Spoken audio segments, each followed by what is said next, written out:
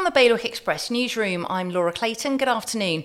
Guernsey's deputies have backed the state's proposed to-do list, but there are still concerns over how all of that work will be financed. It includes things like the hospital rebuild and the sixth form centre at Les Osway.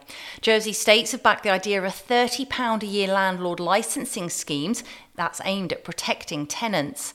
Guernsey could have a direct air link with Paris from next year, Deputy Neil Linder says. His Economic Development Committee are working on the plans. And Jersey Cinema has been saved, but there's a warning to use it or lose it. The parent company has struggled since COVID, but Cineworld has extended its local lease.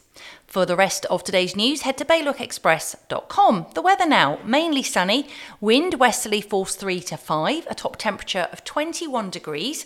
The high tide is around 8:30 tonight. That's the very latest from Bailiwick Express.